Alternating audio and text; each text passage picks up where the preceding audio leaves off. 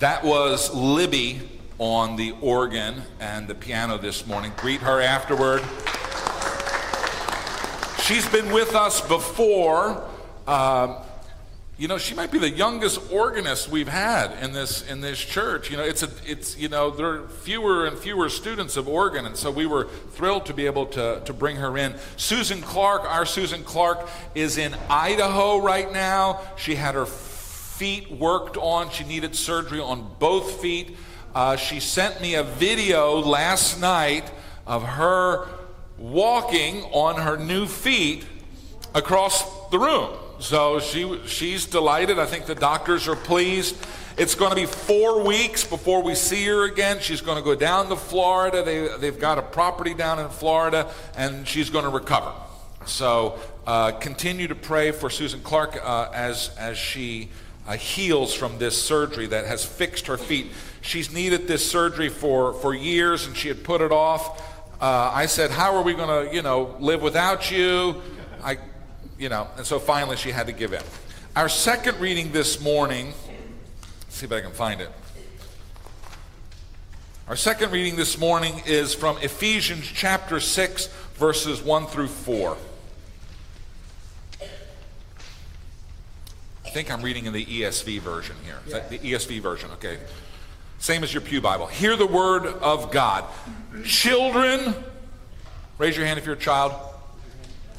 Children, obey your parents in the Lord, for this is right. Honor your father and mother. This is the first commandment with a promise that it may go well with you and that you may live long in the land. That's for you children. Fathers, raise your hand if you're a father.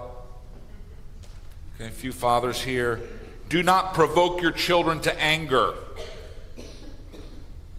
but bring them up in the nurture and the admonition of the Lord. This is the word of the Lord. Let's pray. Father God,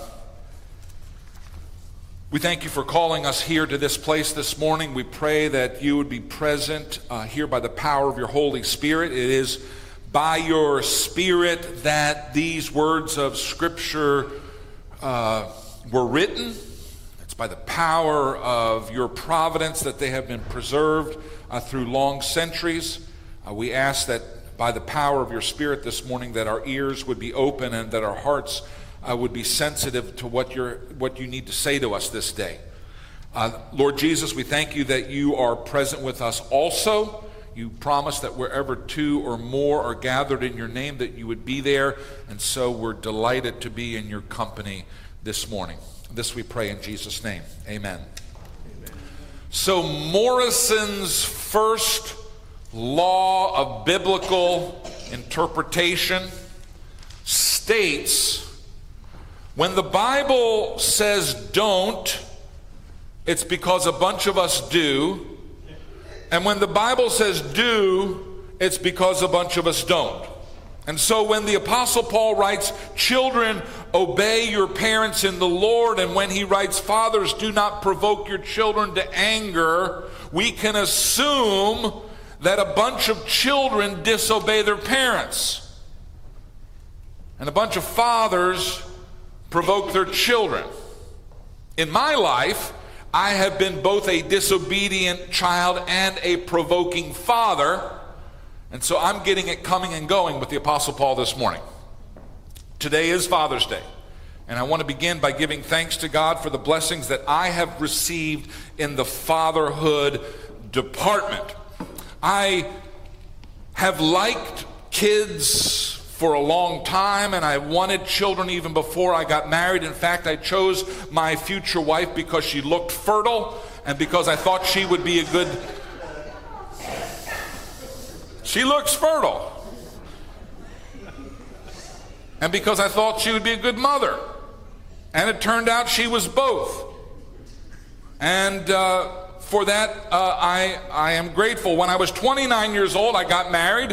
When I was 30, my first child, Rosie, showed up, and she was absolutely perfect. I loved just to look at her, and when she made her funny little baby noises, I loved her even more. And then with each passing week, there was always something new and something fascinating watching this baby human grow and develop. We humans are the pinnacle of God's creation. Nothing is more beautiful than a human person.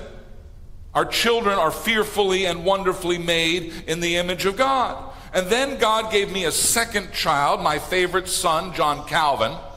Rosie has always been a take charge kind of person. And so when Calvin came along, she enjoyed taking charge of her new little brother.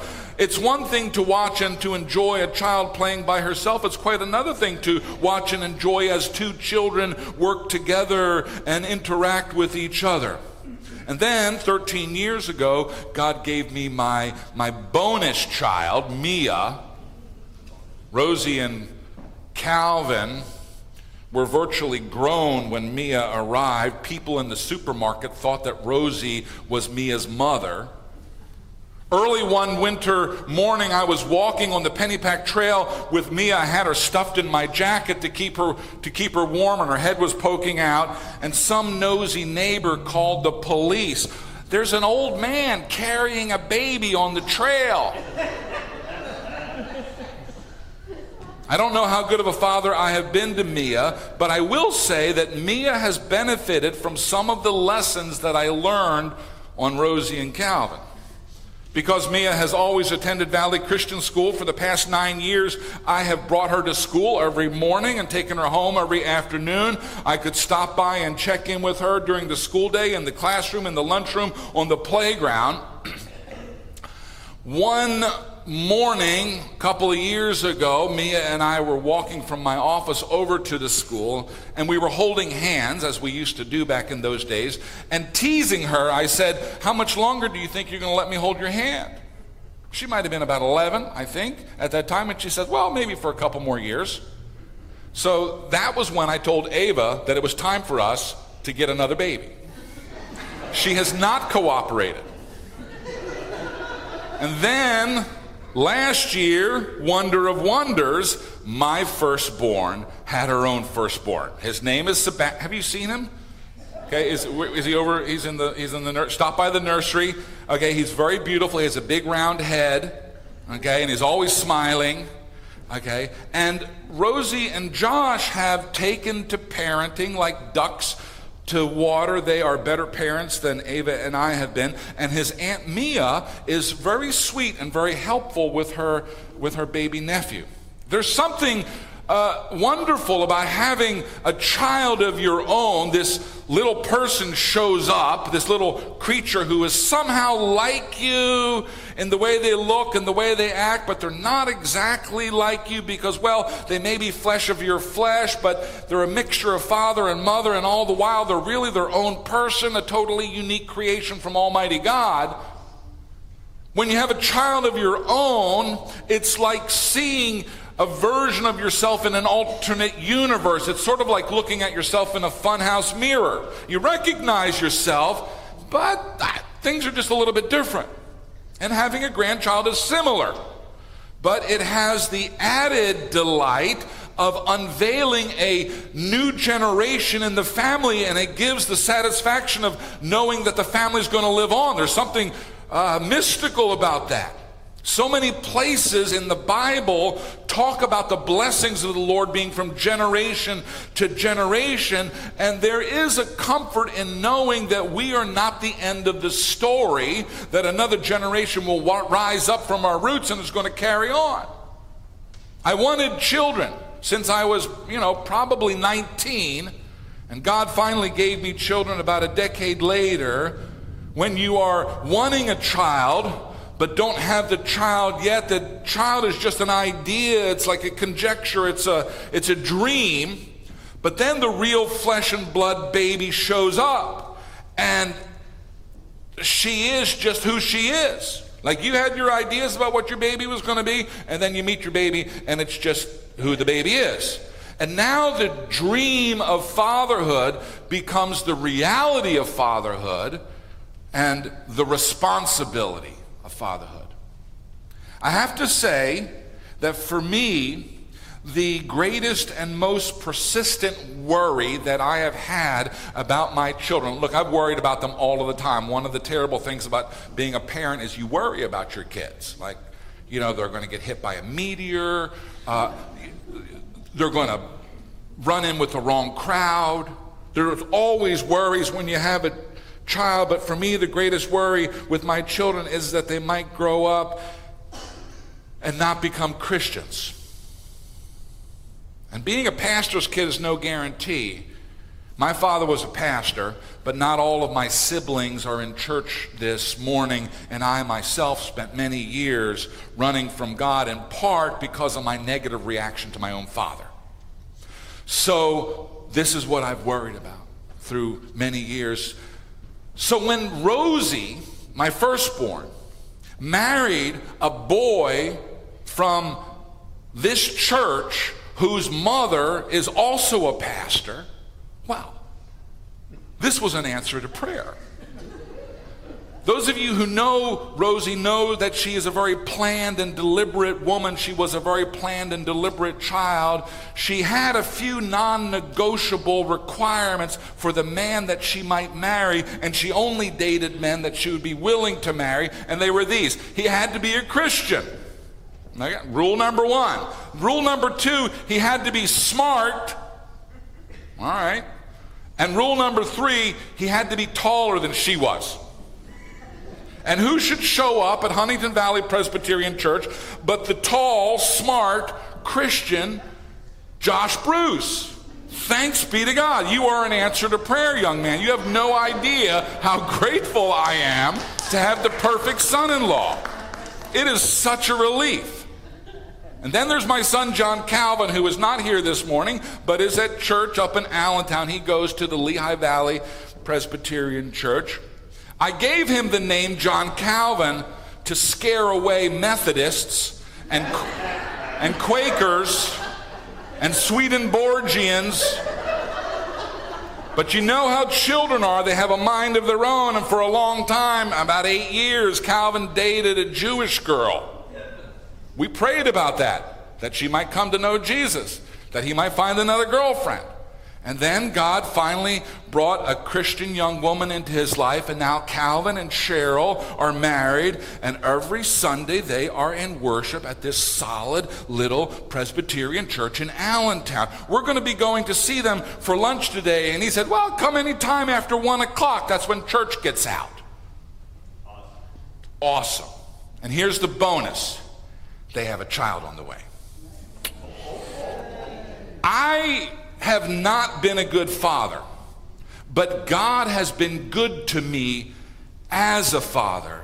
I have received far better than I deserve, and for that I am very, very grateful. So I want to talk this morning about our scripture passage, the New Testament scripture passage. The Apostle Paul says in Ephesians chapter 6, children, obey your parents in the Lord, for this is right. Honor your father and your mother, for this is the first commandment with a promise, that it may go well with you and that you may live long in the land. Fathers, do not provoke your children to anger, but bring them up in the discipline and the instruction of the Lord. Fathers, do not provoke your children to anger, but bring them up in the discipline and the instruction of the Lord. By the way, Paul repeats virtually the same instructions in Colossians, where he writes, children, obey your parents in everything, for this pleases the Lord. Fathers, do not provoke your children, lest they become discouraged.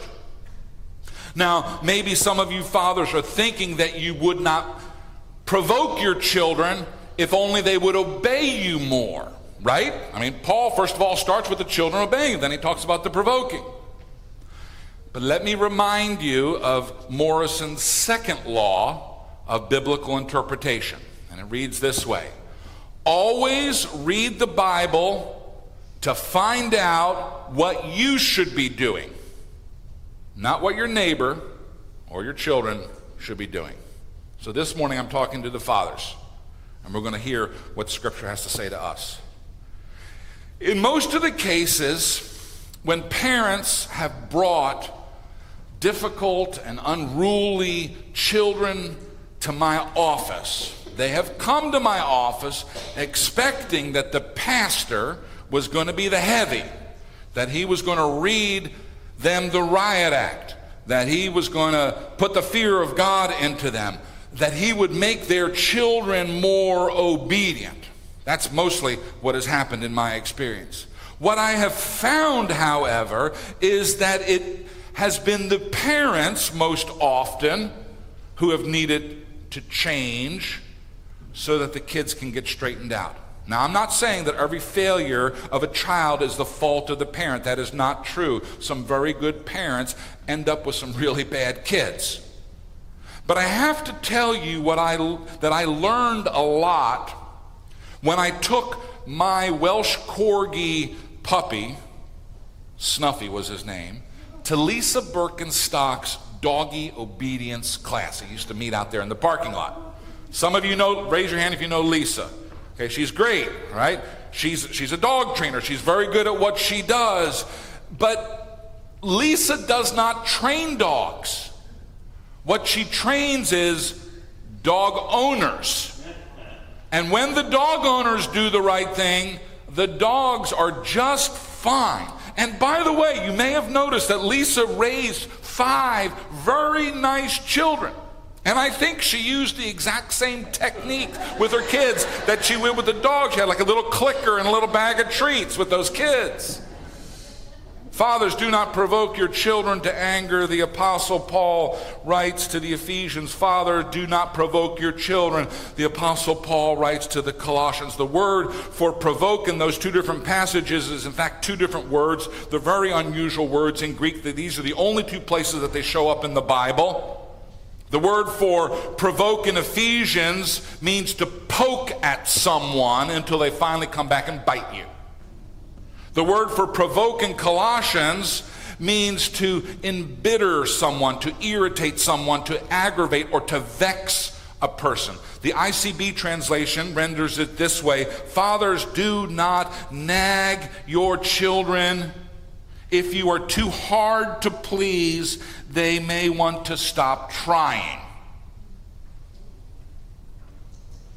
The first responsibility of a father is to provide for and to protect his children and their mother. Okay? You can't be a good father if you're not taking care of your children's mother. A father who does not provide for or protect his children may be a sperm donor, but he's not a father, at least not as the Bible defines these things. A father provides for and protects his children and their mother. That's job number 1.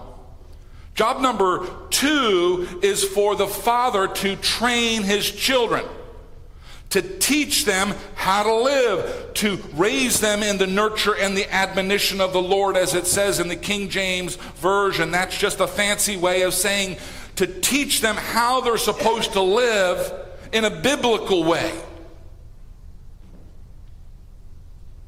So why is that such an important job? Why is it important for fathers to train their children to live a godly life? Well, because we don't live that life naturally. The only people who do not believe in original sin are people who have never had children. Now, don't get me wrong, I like children, I love children, I enjoy children. But children have to be taught to be good. They have to be taught to live in a godly way. We have to be taught how to share. We have to be taught not to hit one another. We have to be taught to tell the truth even when it makes us look bad. We have to be taught to respect other people's bodies and their property. We have to be taught to do our work, to do our chores when we would rather play. We don't do those things naturally. Now, you understand that when I say that we have to be taught to do those things, I don't mean that we have to be taught the theory of doing those things. Yeah, we need a little bit of theory in our moral education, but what we need mostly is to acquire good habits of doing the right things that we already know theoretically. The good child, and I put that in scare quotes because none are good, the good child is not the one who knows what is moral, not the one who knows the difference between right and wrong. The good child is the one who does what is right. Does that make sense? You can know the theory, but not do it. Let me give you a very simple example, and I've used it 100 times. Everyone in this room knows that eating a moderate amount of food and getting plenty of exercise will improve your health. We all know the theory. But lots of us struggle with the habit. Moral education is about the habit and not about the theory. The training of children is a little bit of theory and a lot of habit. So how do we acquire good habits? How do we get our children past the theory of what they're supposed to do to actually doing those things in a consistent manner? Well, I'm not an educator, but here's my theory. I think there are two ways. There is the carrot and there is the stick. We can use positive reinforcements or we can use negative reinforcements. We can use rewards or we can use punishments. Now, maybe some of you are from the spare the rod and spoil the child school of child rearing. That's the kind of family I grew up in. My father was not one to spare the rod. Neither was the school that I attended in Missouri. I'm pretty sure they had a paddle with my name engraved on it in the principal's office. There was one time they were so frustrated with me, they sent for the gym teacher, Coach Powell, to administer the rod that time. The principal was tired, so they called in for a designated hitter. Some of you parents, now you're different. You subscribe to the timeout school of child discipline. You don't actually hit your kids, but you make them suffer in a different way by putting them in timeout or grounding them if they're older. I know plenty of kids in timeout and grounding families who wish they were in the spare the rod and spoil the child families, because at least when you get a spanking, it's over and done with in a minute and you can get back to doing what you wanted to do. Either way, whichever style of parenting you use, all parents resort to punishment, to negative reinforcement, to sticks instead of carrots. Parents of all persuasions resort to attitudes and actions and words that their children do not like. And parents, at least if they're good people, do this to help their kids, to help them acquire good habits. And so sticks are part of the parent toolkit. Whether that stick is a spanking or a grounding or a long droning lecture, which is what I hated most. But in these two passages, in Ephesians and in Colossians, after the Apostle Paul tells the children to obey their parents, he also warns parents, or fathers in particular, he warns them to not rely on the stick too much. Maybe the stick has a place, but it is possible to use the stick in a way that just wears the kid down, that breaks his spirit, that drives the child to anger or to exasperation, that discourages rather than builds up and nurtures that child. And that has me thinking about computer games. I know a lot of parents are frustrated with how much time their children spend on electronic devices. Honestly, a lot of parents should be frustrated with how much time they are spending on electronic devices. Those things are as addictive as crack cocaine. It is so easy to while away hours scrolling through our Facebook feed or watching silly 15-second videos. Sometimes we adults do get frustrated with ourselves. And I know plenty of parents who are frustrated with their kids as well because homework and chores are not getting done. Because when you speak to a child who's staring at their iPhone, it takes some while to get their attention. And when they finally look up at you, they give you a stupid look and say, huh? Because they haven't heard a word that you said. But what I want us to think about for just a minute is this. Why are those electronic devices so successful? Why are video games so engrossing? Why does it seem that even we parents are losing the battle to the internet? I think the answer is because they are all carrot and no stick. These devices reward, but they never punish. They are designed to give you positive reinforcement at well-timed intervals that keep you clicking those buttons. The people who designed these machines could create a game that would punish you for failure. Maybe the controller or the mouse would give you an electric shock every time you messed up. You could make a machine like that. But no one would want it, and no one would buy it, and no one would use it, and so they don't sell them. The truth is that the carrot is a more powerful tool than the stick. The stick does influence behavior, but when it is the only tool used to shape behavior, when it is used too frequently or too harshly, it leads to anger and to discouragement and to withdraw from that relationship. On the other hand, reward, the carrot, does a better job of changing behavior. It's pretty hard to argue with the success of all those computer game designers and internet engineers who have trained us to spend so many hours happily and willingly, but not productively, clicking buttons on our computers and on our iPhones. What if we fathers were to begin thinking more like .com entrepreneurs and less like medieval hangmen? Now, please don't misunderstand me. The law of God has built into it both rewards and punishments. Some of those rewards and punishments we face in this world. Some of those rewards and punishments we will face in the world to come. After the law had been delivered by Moses to the children of Israel, Moses says to them, this is Deuteronomy 30, 19 and 20. He says, I have set before you life and death, blessings and curses. Now choose life, so that you and your children may live, and that you may love the Lord your God. Listen to his voice and hold fast to him. For the Lord is your life, and he will give you many years in the land he swore to give your fathers.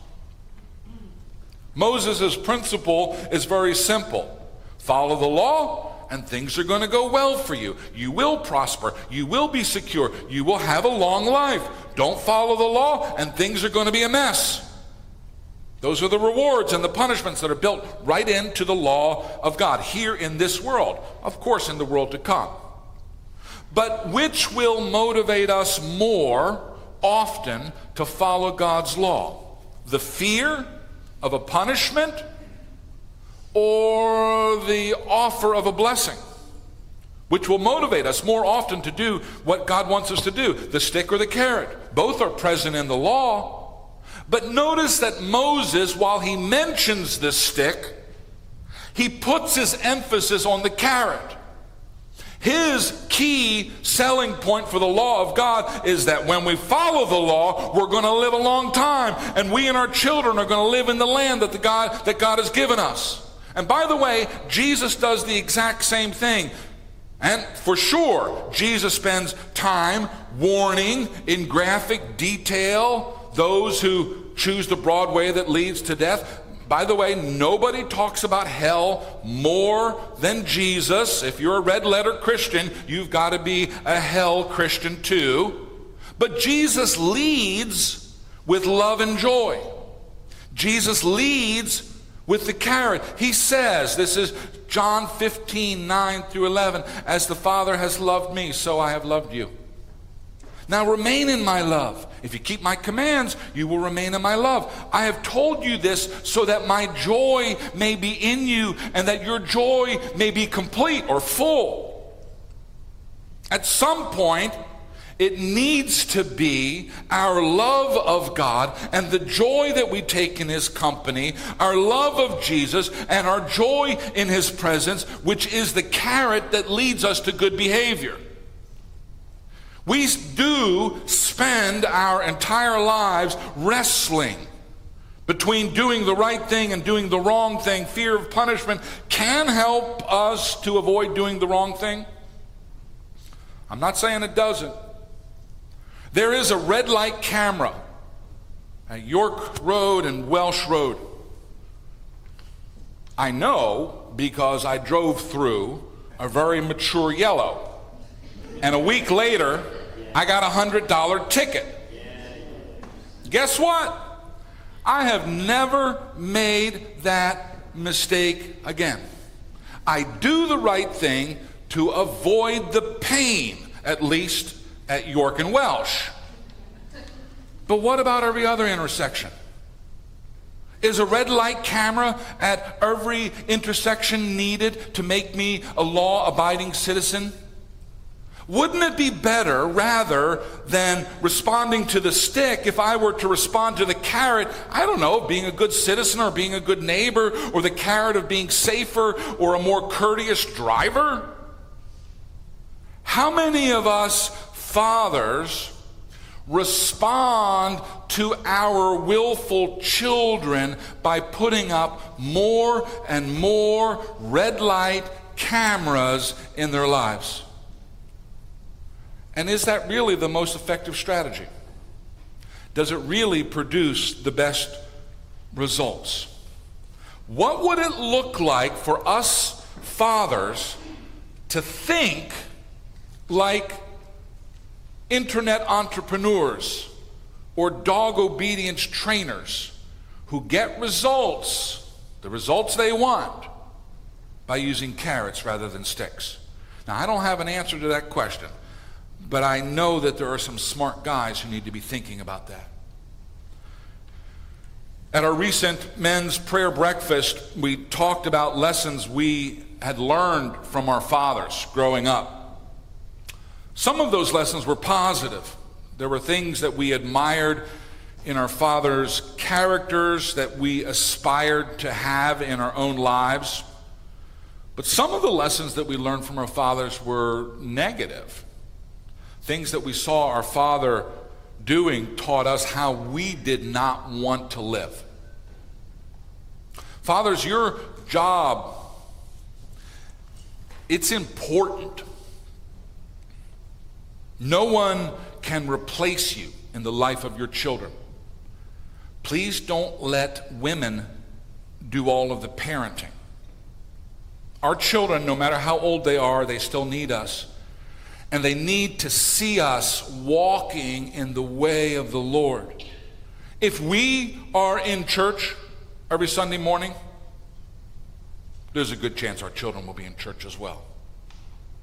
If we have a real prayer life, there's a good chance that our children will have a good prayer life too. If we read and study and obey the Bible, there is a good chance that our children will read and study and obey the Bible. Fathers, let your children see you really worshiping God.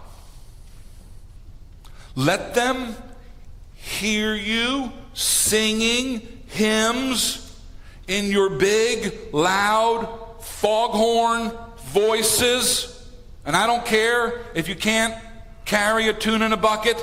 Let them hear you pouring out your heart in authentic prayer.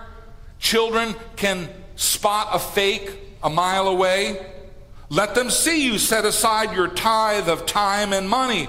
Nothing shows our children more clearly what's important to us than what we spend our time and our money on. And finally, fathers, please be spiritual leaders in your household. Don't farm that job out to your wives. Don't teach your children that church is women's work.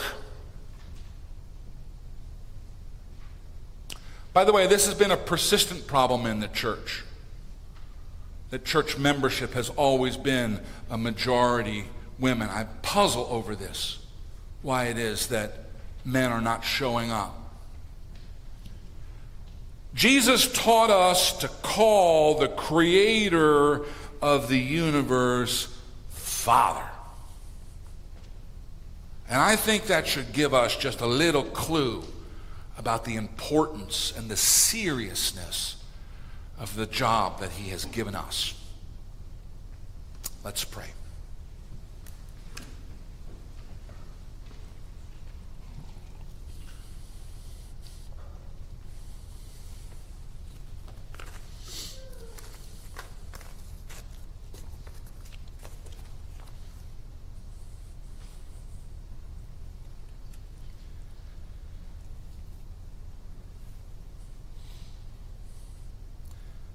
Father God, we do call on your name this morning, and we thank you that you have brought us here to this place.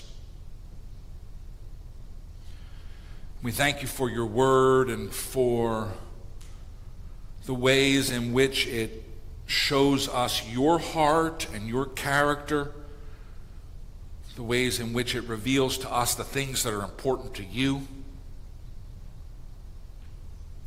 Lord, we confess that it also holds up a mirror to us and shows us where we fall short. And so we ask for your help as fathers. We pray that you would develop in us the character that you would have us have.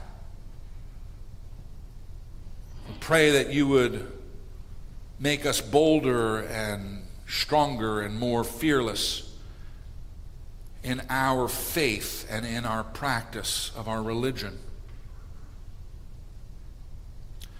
Father God, we offer thanks this day for the children that you have given us in our lives.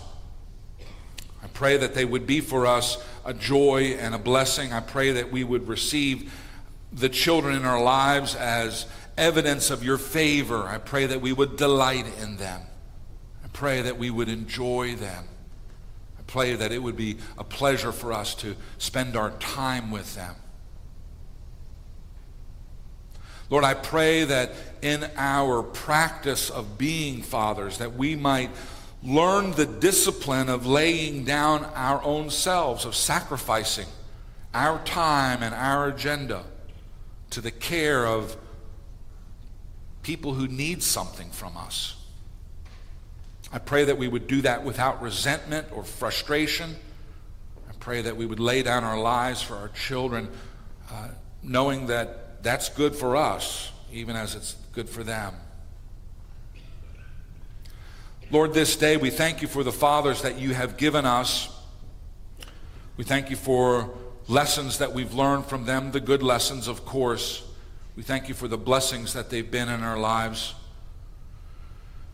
Lord, we also thank you for the hard providence of giving us fathers who have been difficult and maybe lived in a way that we don't admire and that we don't want to repeat.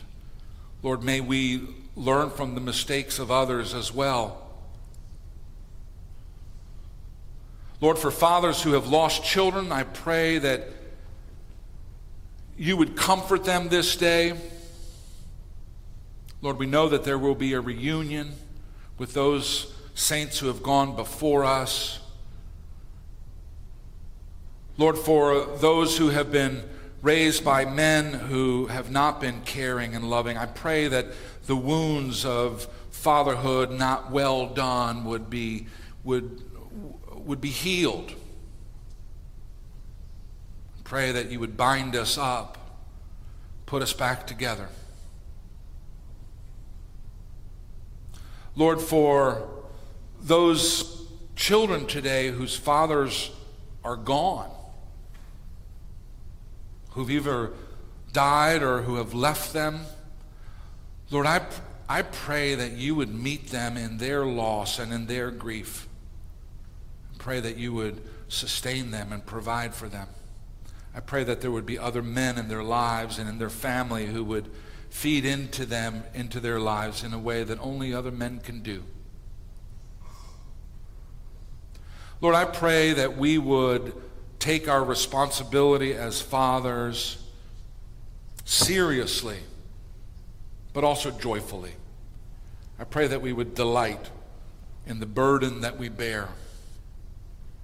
Lord, I pray as well that we as fathers would support the mothers of our children. I pray that we would speak words of encouragement and blessing into their lives. I pray that we would lay down our lives for our wives as well, that we would give up the things that we want to do to make their lives easier and more pleasant.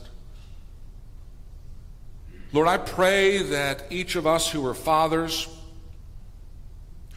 will come to the end of our days knowing that we have done well by our children.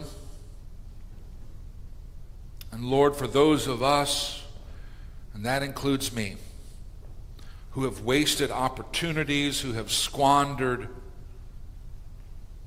many gifts, we pray that you would enable us to do a better job today and next week. Lord, teach us to be good fathers to our children. I pray as well for other fathering and mentoring relationships that are so crucial to the life of the church. In the church, we have our extended family, and I do pray for the men of this church that they would be father figures to other individuals in this congregation, whatever age they may be, that they might be an arm of strength, and that they might be a word of encouragement, and that they might be a trustworthy counselor.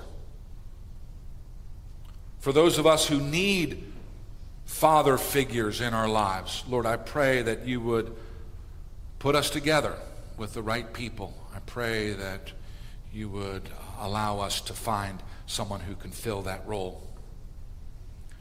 Father God, it is a privilege that I hope that we don't take for granted, that we are allowed and encouraged and instructed to call the creator of the universe our Father.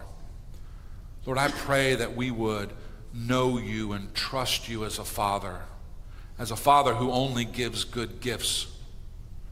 Lord, you pour out blessing upon blessing, and even the hard providences of life we know are given to us for our own benefit and for our own training.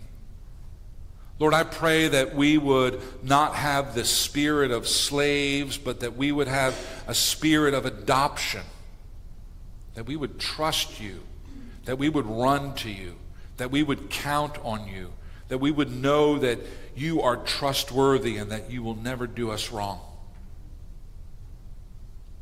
Lord, for those of us who have been wounded by fathers in the past, I pray that you would enable us to trust you in spite of our experiences here on earth. I pray that your true and transcendent model of fatherhood would shine through in all of its beauty. Lord, this day I ask your blessing upon the fathers of this congregation. I pray that you would equip them supernaturally for their very large job. I pray that you would give them a full measure of your Holy Spirit. Make them better than they are. Enable them to do things they could not do in their own power. And may all the glory be to you. We pray these things in the name of Jesus, who taught us all to pray, saying, Our Father, who art in heaven, hallowed be thy name. Thy kingdom come, thy will be done, on earth as it is in heaven. Give us this day our daily bread, and forgive us our debts as we forgive our debtors. And lead us not into temptation, but deliver us from evil. For thine is the kingdom and the power and the glory forever. Amen.